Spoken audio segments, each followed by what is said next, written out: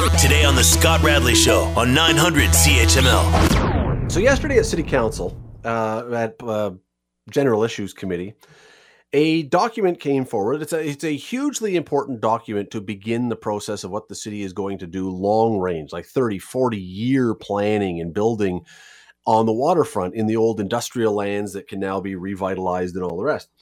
Hugely important. Now, this was not the kind of thing where they were asking council to lock in on billions of dollars of spending or anything. It was more just a let's get the ball rolling. All right. So it wasn't the most important decision any council is going to make. However, Councillor Brad Clark, Ward 8 Councillor Brad Clark, raised a really interesting question during this and said, should we be doing this now that we're a month from the election? Is this not the kind of thing that maybe we leave for the next council to do, that we just put off for a little bit? And it got me wondering about that. What about council in general? Once an election is called and councillors are now, or others are now campaigning or whatever else, their attention is divided, should we be having any council going on? Or when the election is called, should everything just cease and the business that needs to be done gets put off for the new one? Let's bring in a person who knows his way around council. He's sat there as a councillor and as a mayor. His name is Larry Ianni. He joins us now. Mr. Mayor, how are you today? I am well, Scott. Thank you. So what about this idea? Because again, I know there are very small picayune things that councils will do after an election is called, and there are also some bigger things that they will do. Should we be doing any of it, or should it just all be put off to the new council once that election is called? Well, I'm surprised that Brad didn't know that there are certain rules around a lame duck council, which is what it's called, by the way. It sounds... He did. No. Let me jump in for a sec. He did mention the lame duck council. The only reason that this didn't qualify is because there was no money or anything involved in it. But that's the point. That's the point. The point is that, and let me just explain for people who may find the term offensive, it actually is a term that's embedded in the Municipal Act, which describes a council during an election period that shouldn't be making important decisions around money or personnel, and those are the two items that are highlighted in the Municipal Act, because they may not be around to be around the table to deal with the consequences of those decisions. And so consequently, legislation has taken that into consideration. And if there's going to be a material change in council, and there will be with our council, there are 7 people out of 16 that are not seeking re-election. And if some 1 or 2 lose, then the majority of new councillors will not have been around for decisions made right now. And so consequently, council cannot encumber that future council on monetary issue or even for some significant personnel issues. And so we're in a lame duck period. Now, what was presented at council was a broad presentation of what might happen down the road with these very important lands. No decision was being asked of the councillors around expenditures, and no decision really was being asked of the councillors around the nitty-gritty of the details of the planning. It was simply an introduction to what will come down the road with those specifics brought in. So consequently, I think it was okay for council to deal with it. I mean, let's face it. We've been able to now run for this new council for over a month now, and the business of the city needs to move forward, and councillors have to do some things to deal with that business, and so consequently, to have them simply suspend any meeting wouldn't serve our citizens well. And the reason, Larry, and so the reason I asked, because, okay, you're absolutely right. Everything you've said about that meeting, that issue, you're absolutely right. That was to me was more of a broad general idea of this is, right. This is something that we would talk about. But when when the federal government when they call an election, the House of Commons is shut down and they don't continue on once a campaign has started. In the province, we don't, once a campaign has started, keep sitting. You're now off and campaigning and we wait for the new one. And I'm just wondering why we don't do that at the municipal level as well. But there's a difference, Scott. So yes, the House of Commons shuts down and you're in election mode, but the government doesn't shut down. The cabinet ministers still discharge their duties. They still move the business of the country forward through the work that they do as ministers. Cabinet still meets. The Prime Minister's office still makes decisions, even though you're part of this election. In municipal government, we don't have an inner group, as it were, to move the business of the city forward. We have the council. So they have to meet, even though, quite frankly, and the Municipal Act also foresaw this as an issue.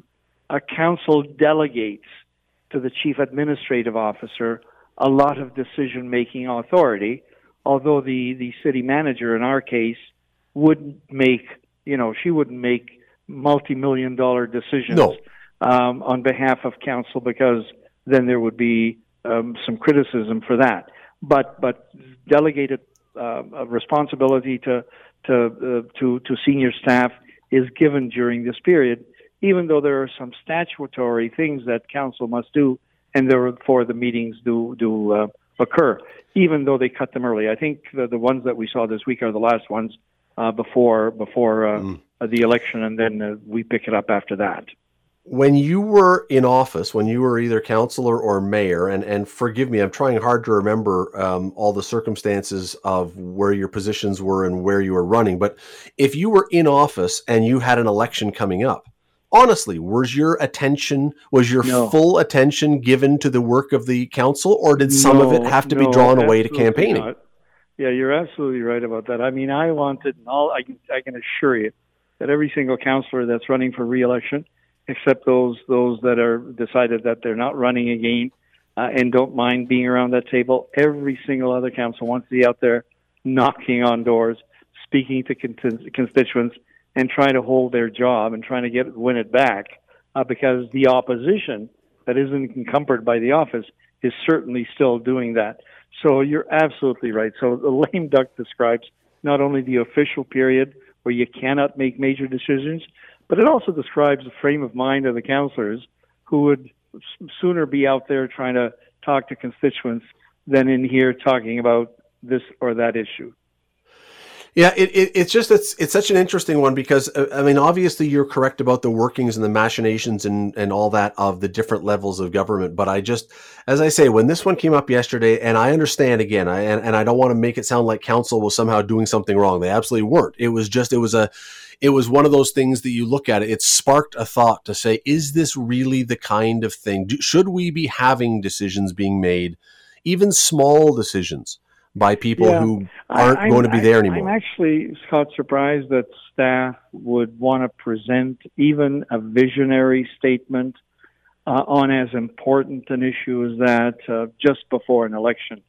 I think they have every right to do so, and it didn't encumber people in any way. They simply, I'm sure, received the document, and the discussions will ensue when there's more decision-making authority that needs to be exercised. But staff could have used some discretion and said, look, this is such a big issue. I'm sure, I can't imagine why it would have been time sensitive to do it right now. But they decided to do it. Maybe they had some time to fill. They were having a meeting anyway, and they thought, at least let's put it on the agenda and table it, and then we'll do the discussing later on. I'm not sure what staff was thinking in tabling it, but you're absolutely right. Unless something is really time sensitive and needs to be dealt with, and there are some things that, of course, are and do need to be dealt with, staff should say, look, I know that these folks really want to be out there, need to be out there, so let's reduce the agenda. Let's reduce it to those items that are must-dos and leave the visionary stuff for later on. Larry Ianni, former mayor of the city of Hamilton, always appreciate your time. Thank you for this. Thank you, Scott. All the best. You're listening to the Scott Radley Show podcast on 900 CHML. Many of you will have by now heard about Bill C-11. Bill C-11. It talks about things online. It talks about what government and the CRTC may or may not be able to do or control or push or not push or Canadian. It's a whole bunch of things. And honestly, it's confusing, except that there seems to be a consensus everywhere but within government that this is a flawed bill.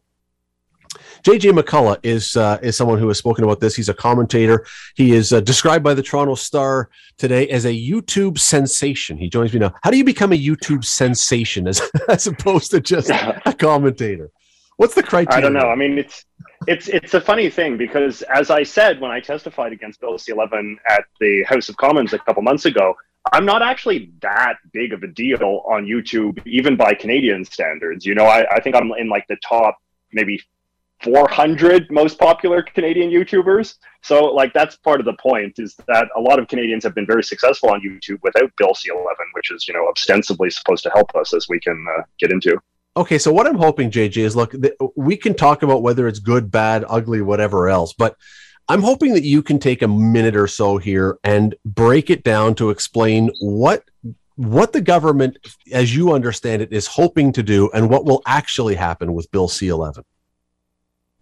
Well, you know, I think that we're all sort of broadly familiar with the regulatory regime that exists in this country as regards to Canadian content on television and radio. So we know that the government, I think, you know, has a sort of regime in place wherein they certify certain types of radio or television shows as being, you know, good Canadian content, passing the muster as far as that goes. There's a whole certification process that the CRTC has. And then if you're sort of certifiably Canadian content on television or radio, you know, your content gets promoted. We know that there are laws in place that require radios to play X number of Canadian songs. We know that there's, you know, policies in place that require television stations to play X number of Canadian programs during prime time and overall.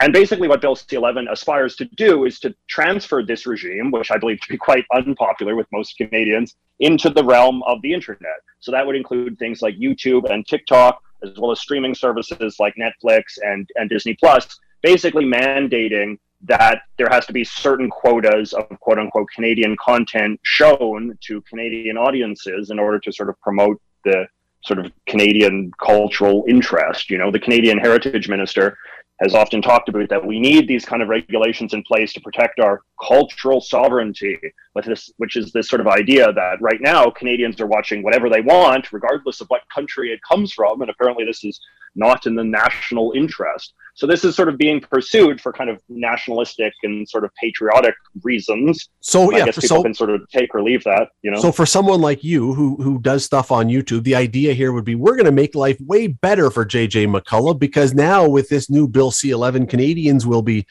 for lack of a better term, force-fed this, and you'll catch on to it, you'll see it, you'll love it, and you'll watch it forever. But I don't think you believe that that's the reality. Well, I mean, the problem, like maybe, like perhaps that might be the case, but on the other hand, we don't really know for sure what will qualify or won't qualify as, you know, certifiably Canadian, right? Like basically the way that this legislation works is, frankly, a lot of legislation in Ottawa works these days, is that the Parliament passes very broad legislation that basically just empowers some executive agency to hash out all of the details. So like, you know, the politicians, the Trudeau government kind of has broad aspirational goals of protecting our cultural sovereignty and getting Canadians to watch more Canadian content. But like the specifics of that aren't articulated. That's just kind of all dumped on the CRTC's lap. And it's kind of like, well, you guys figure it out. So I don't know. It doesn't go without saying. And, you know, Professor Michael Geist, if you're familiar with him, he's been a huge critic of this bill as well. Yeah. And like he plays this fun little game on his website where he'll show you like TV shows or movies or songs or whatever and asks you, do you think this is quote unquote Canadian content? And of course, the rules are often like very counterintuitive. What you might think is Canadian enough to be promoted often is not.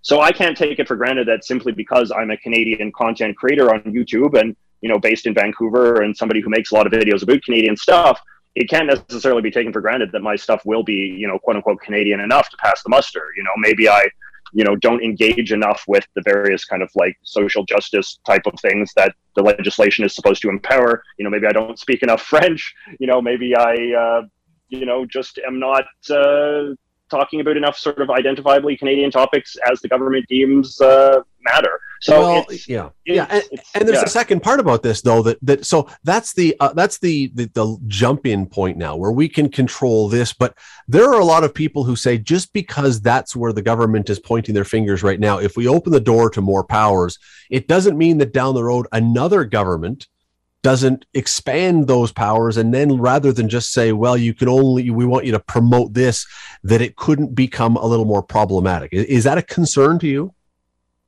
Yeah, I think it's always a concern when you empower government to basically seek to shape the viewing habits of the public, right? Like the government will say, oh, we're not forcing anyone to watch anything. We just kind of basically want to rig the system so they're aggressively recommended more content. And what that means, so in practice, is that, for example, when you search for something in Google or Netflix or whatever, the search engine could be sort of screwed up in such a way that it becomes much harder to find non-Canadian content. Like regardless of what words you punch in, the CanCon, bumps to the top of the list. And, maybe they'll even force you to subscribe to certain channels in the way that, the cable packages in this country force you to subscribe to certain Canadian channels, even though you only want, X, Y, and Z. Well, you have to subscribe to various Canadian channels as well, because that's sort of in the patriotic greater good.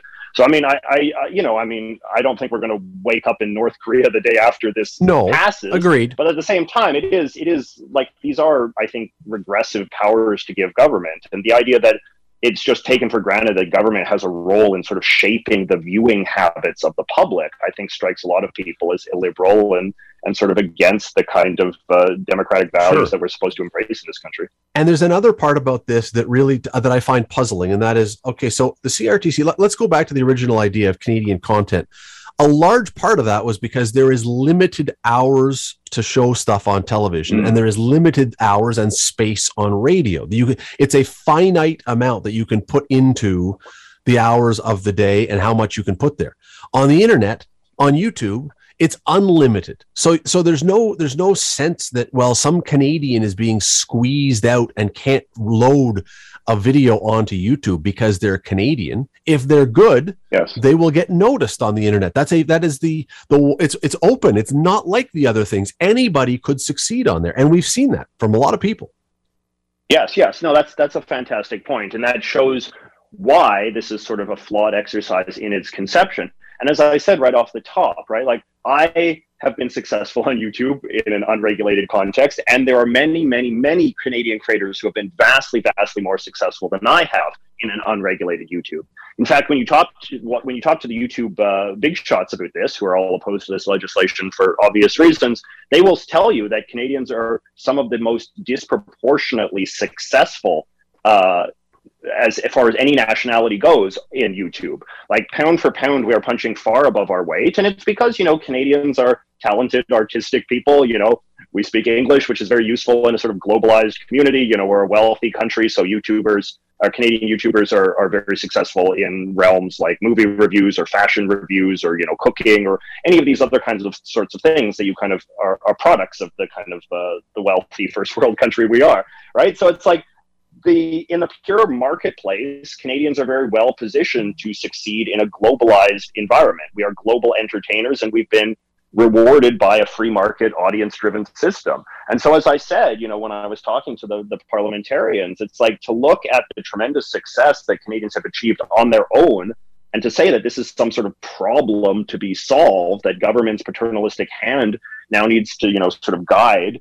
I think that, at the end of the day, what this is clearly all about is that there are special interests that are driving this. There are special interests who feel, as there always are in Canadian cultural policy, who feel entitled to success, who feel like I want to be more successful than I'm able to be in a free market system. Therefore, government has to rush in and sort of help me achieve my dreams of being a successful entertainer. And I think it's very obvious that that's what's happening. And as well, sort of, that the standard sort of corporate media giants in this country resent the power of the internet because, of course, it's taking eyeballs away from them. So they want to kind of, kneecap new media in order to prop up old media. It is. It's a fascinating discussion. There's a piece in the Star. The Online Streaming Act is trying to solve a problem that doesn't exist. And JJ McCullough is quoted in there. That's where they refer to him as the YouTube sensation. So you got to get business cards made on that one. Listen, JJ, always appreciate having you on here. Thanks for taking some time today. No problem. Thanks for having me on. You're listening to the Scott Radley Show podcast on 900 CHML. Let us bring in our good friend Bubba O'Neil, who is just off the air after doing the sports at CHCH this evening. Sir, how are you this evening? Where on earth are they cloning sheep? Well, I don't know. There must be some lab somewhere, but once upon a time, that was a big deal. That was a very big deal. Really? Cloning sheep?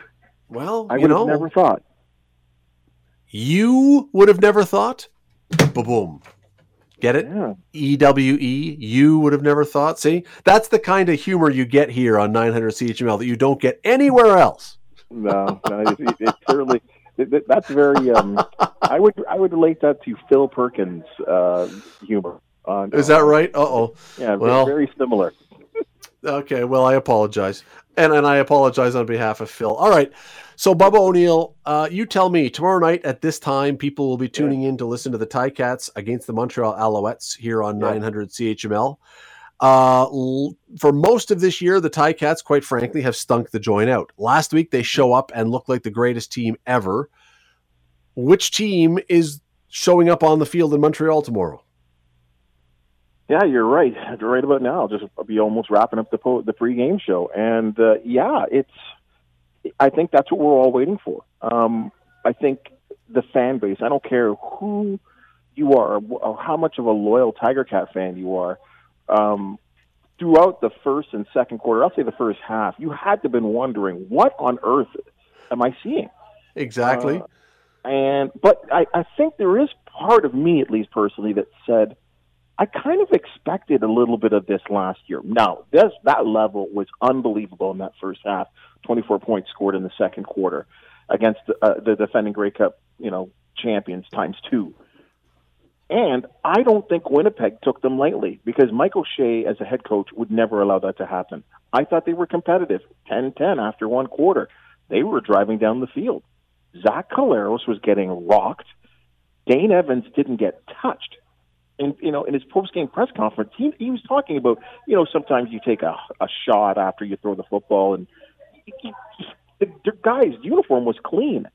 So many things went right. But to answer your question, I think that when you win a game like that, it gives you that boost of confidence. And I do believe there's been a confidence problem all season long with the Ticats. When they do get into sticky situations, they kind of go, uh-oh, here we go again. A win like that, the standing ovation they got from the 22,000 at Tim Hortons there, I think charged up this team. Do I expect them to go 6-0 down the stretch? I'm not quite sure. But I think we've seen what this team can do. So I'm excited for this game, and I think Montreal's a very beatable team. They've beaten them once and really should have beaten them in Montreal back on the 20th of August, but except for a late second field goal with no time left on the clock. Well, and so this game tomorrow, Steve Milton has a piece on thespec.com right now, and I agree wholeheartedly with what Steve says here, and that is, last week was lovely, but your season essentially is riding on this game now, because if you lose this, you're 2 wins behind Montreal with 5 games left, but they have the tiebreaker on you, so you're really 3 wins behind them with actually, it'll be with 5 games left. I mean, they have to win this game tomorrow. They have to. Well, no, if they win the game, they tie the Alouettes. Yeah, but if you lose this game, you're in huge trouble. So if you're the Ticats, you have to win this game tomorrow. For sure. And then you have Saskatchewan coming here, and have to go to Calgary still, which I believe the Ticats have probably won 1 game in the last 20 years. It feels like it. Yeah. I actually, I'm not even joking. I think I'm pretty close on that. At least it's maybe 2 or 3 wins in the last 20 years out there. So, yeah, you're right. But you know what, though, Scott? Here, with all due respect to Uncle Milty, he could write that every single week for each one. If they continue to win, right? If they win this week, I think they're followed by a bye, and then they come back and host Saskatchewan. And we'll be saying the exact same thing about the importance of the game. this is the position that this team has put themselves in due to failed fourth quarters or turnovers. They lead the league by a large margin in that category. They've cornered themselves in this situation right now where, the playoffs have already begun here in Hamilton. Yeah. But I mean, especially against a divisional opponent that you are racing for the second playoff spot. I mean, this is must win time. This is when you need Chad Powers to show up.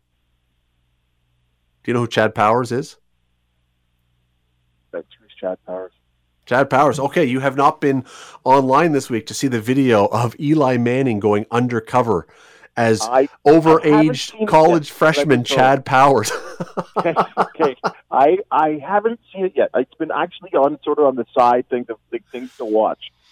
Believe me, I have a list of these things that I kind of have to watch. If people need something to watch, it's really funny. Eli Manning, two-time Super Bowl champion, brother of Peyton, host of Monday Night Football. He gets all made up in a disguise and goes as the overage freshman tryout guy at a university. I can't remember which university he goes to try out. It's hilarious. It is really funny. Anyway. All right. So we got the Ticats going tomorrow. The other big story right now in the world of sports, and this to me is the most intriguing thing going on right now because it's such a puzzle to me. If Aaron Judge, New York Yankees outfielder Aaron Judge, if he hits home run number 62, do you consider him to be, what do you consider him to be? Because there has been no suggestion. Now, I don't want to be naive. I don't want to fall into the trap we did with Ben Johnson and then with Mark McGuire and Sammy Sosa and Barry Bonds. I don't want that. But there's been no suggestion of any kind of performance-enhancing stuff around Aaron Judge whatsoever. No. He, as far as we know, is clean as a whistle. So if he hits home run number 62 to pass Roger Maris, do you see him as the guy who passed Roger Maris? Do you see him as the legitimate holder of the home run title? What do you see him as? Yeah, this is real tricky. What I will say, and what I would say on television, is that he's the all-time leader in home runs in the American League. And I have to go by that, Scott, because I can't have my personal opinion go into this. There is no asterisks. I mean, and people have put personal asterisks in their mind beside the number that Barry Bonds put up in a season and, in his career. I won't do that because regardless of what my personal morality is, I don't think anyone cares. People want to, you and myself, or unless you explain it properly, we're about telling facts. And when I open up the record book, when I open up baseballreference.com, the leader all time for home runs in a season and in a career is Barry Bonds. So I have to respect it that way. But I will reference him as the all-time, the all-time single season home run leader in the American League. And I can't see any other way around it. The fact that he plays for the Yankees is, to me, is inevitably going, whether you or I or anyone else agrees, is inevitably going to lead to that position being taken, that he is now the legitimate, and again, we don't have to agree, but that's what the story is going to be, that he has just become the all-time leader. And here's what I don't get, because I think a lot of people would believe that. I think a lot of people are sour on the other guys for what happened. Sure. And yet when I watch the games and I see the outfield, Aaron Judge is up to bat. Yeah. And I remember the McGuire days and the Sosa days and even the Bonds days when the outfield was jammed. There wasn't a seat to be had. There were tons of empty seats at Yankee Stadium the other day when he hit number 60. And I'm like, where? This is one of the biggest achievements, one of the biggest moments. Where are the people? We talked about this with the Jays yesterday, but where are the people? I thought about that, and I had to do some research. And when on my way home, I listened to 660 The Fan, which is the New York radio station. And what had happened in that situation is there was a sold out crowd as always at that building. I believe they're either first or second in attendance. Is that the Yankees were losing 8-3 the Pittsburgh Pirates, and people remember. I mean, that home run, the number 60, triggered a wild 5-run comeback, which finished off with Giancarlo Stanton hitting that grand slam. So people have actually gone home thinking, the Yankees had blown it in a situation where they were losing with 8-3 or 8-4. So that's the reason for that. for that. Yeah, and I hear you. I hear you, and that makes some sense. But if you've got someone doing something remarkable, so back in 1982, I remember it exactly, January the 16th, 1982. I think it was 82, but it was January 16th for sure. The Edmonton Oilers were coming to Maple Leaf Gardens to play against the Leafs. And it was my dad had got me tickets for that game. It was the one time I got to see Wayne Gretzky play live. Right. The Oilers lost 8-1 that night. And yet, because it was Wayne Gretzky and because he was having that kind of season where he was setting all kinds of scoring records, they never left. They stuck around right till the end. They lost 8-1. They still stayed to the end to see what Wayne Gretzky would do. I can't believe that a baseball audience as educated as the Yankees fans would, loss or not, would bail out when Aaron Judge is doing what he's doing. Yeah, I think you got the New York crowd all wrong.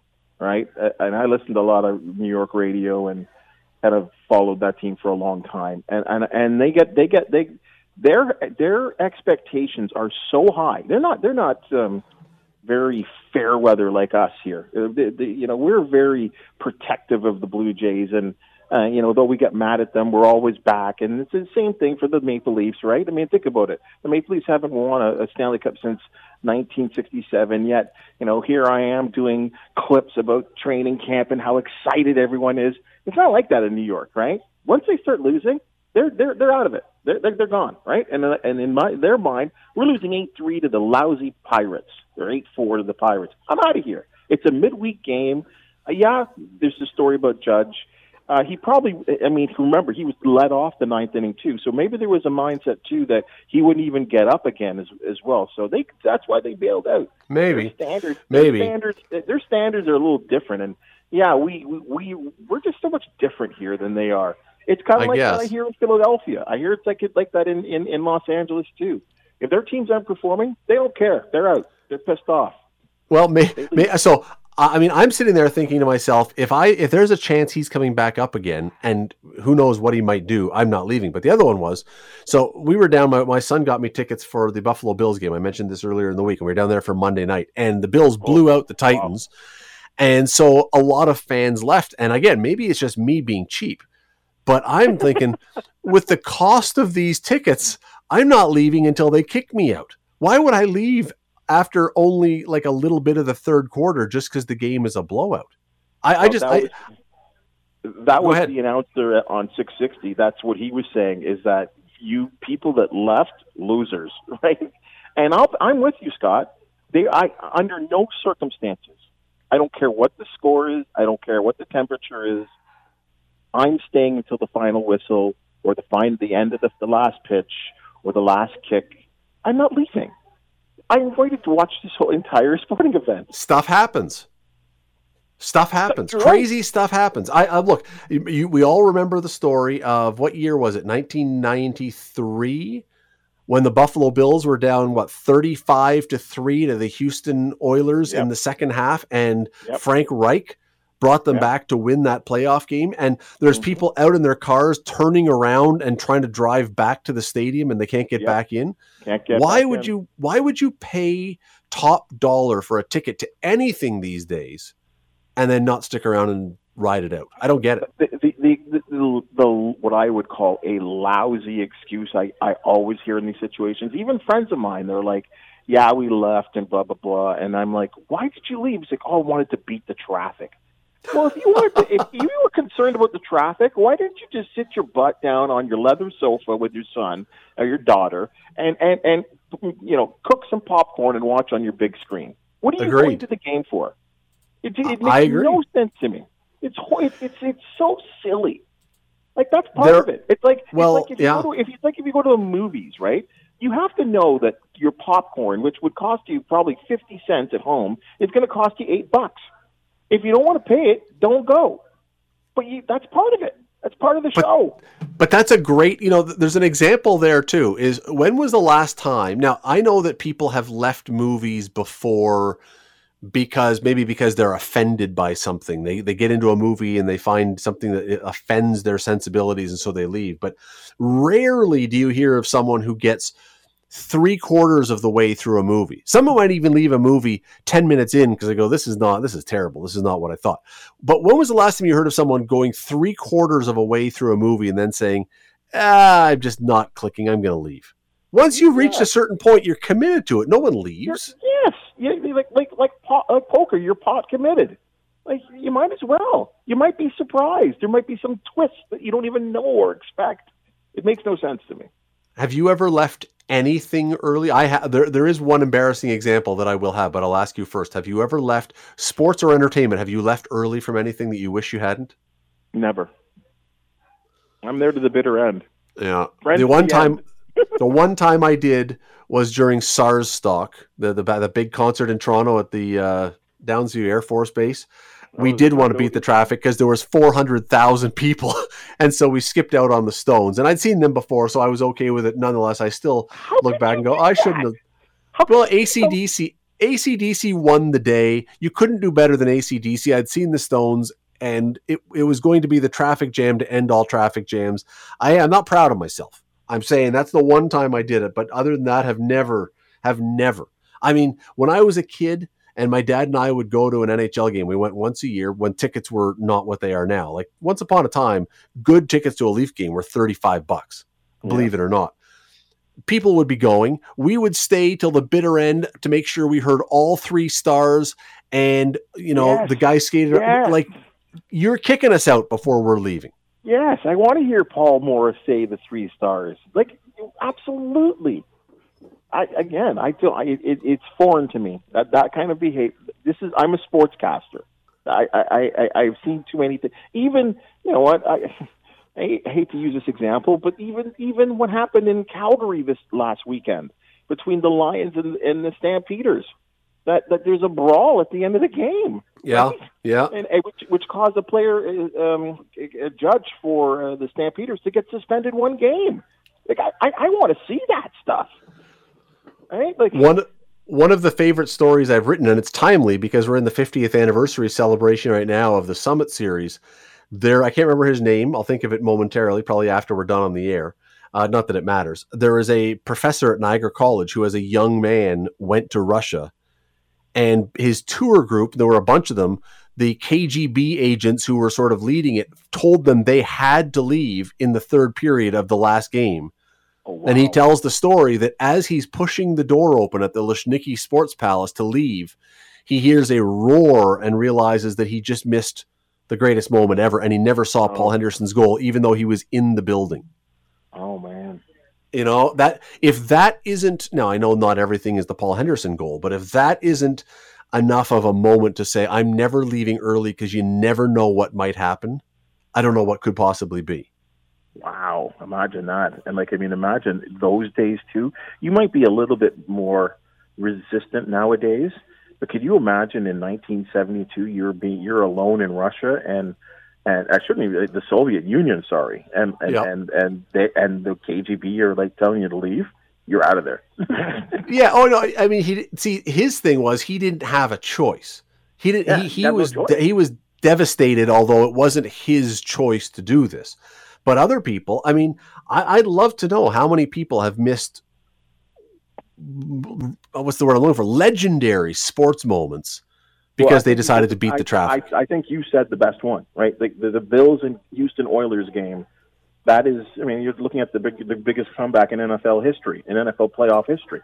Like that what happened there was, I mean, will live in NFL history, not just Bills history. That will live in NFL history. We will see the, those old NFL film things, 50 years from now, they'll still be rolling that.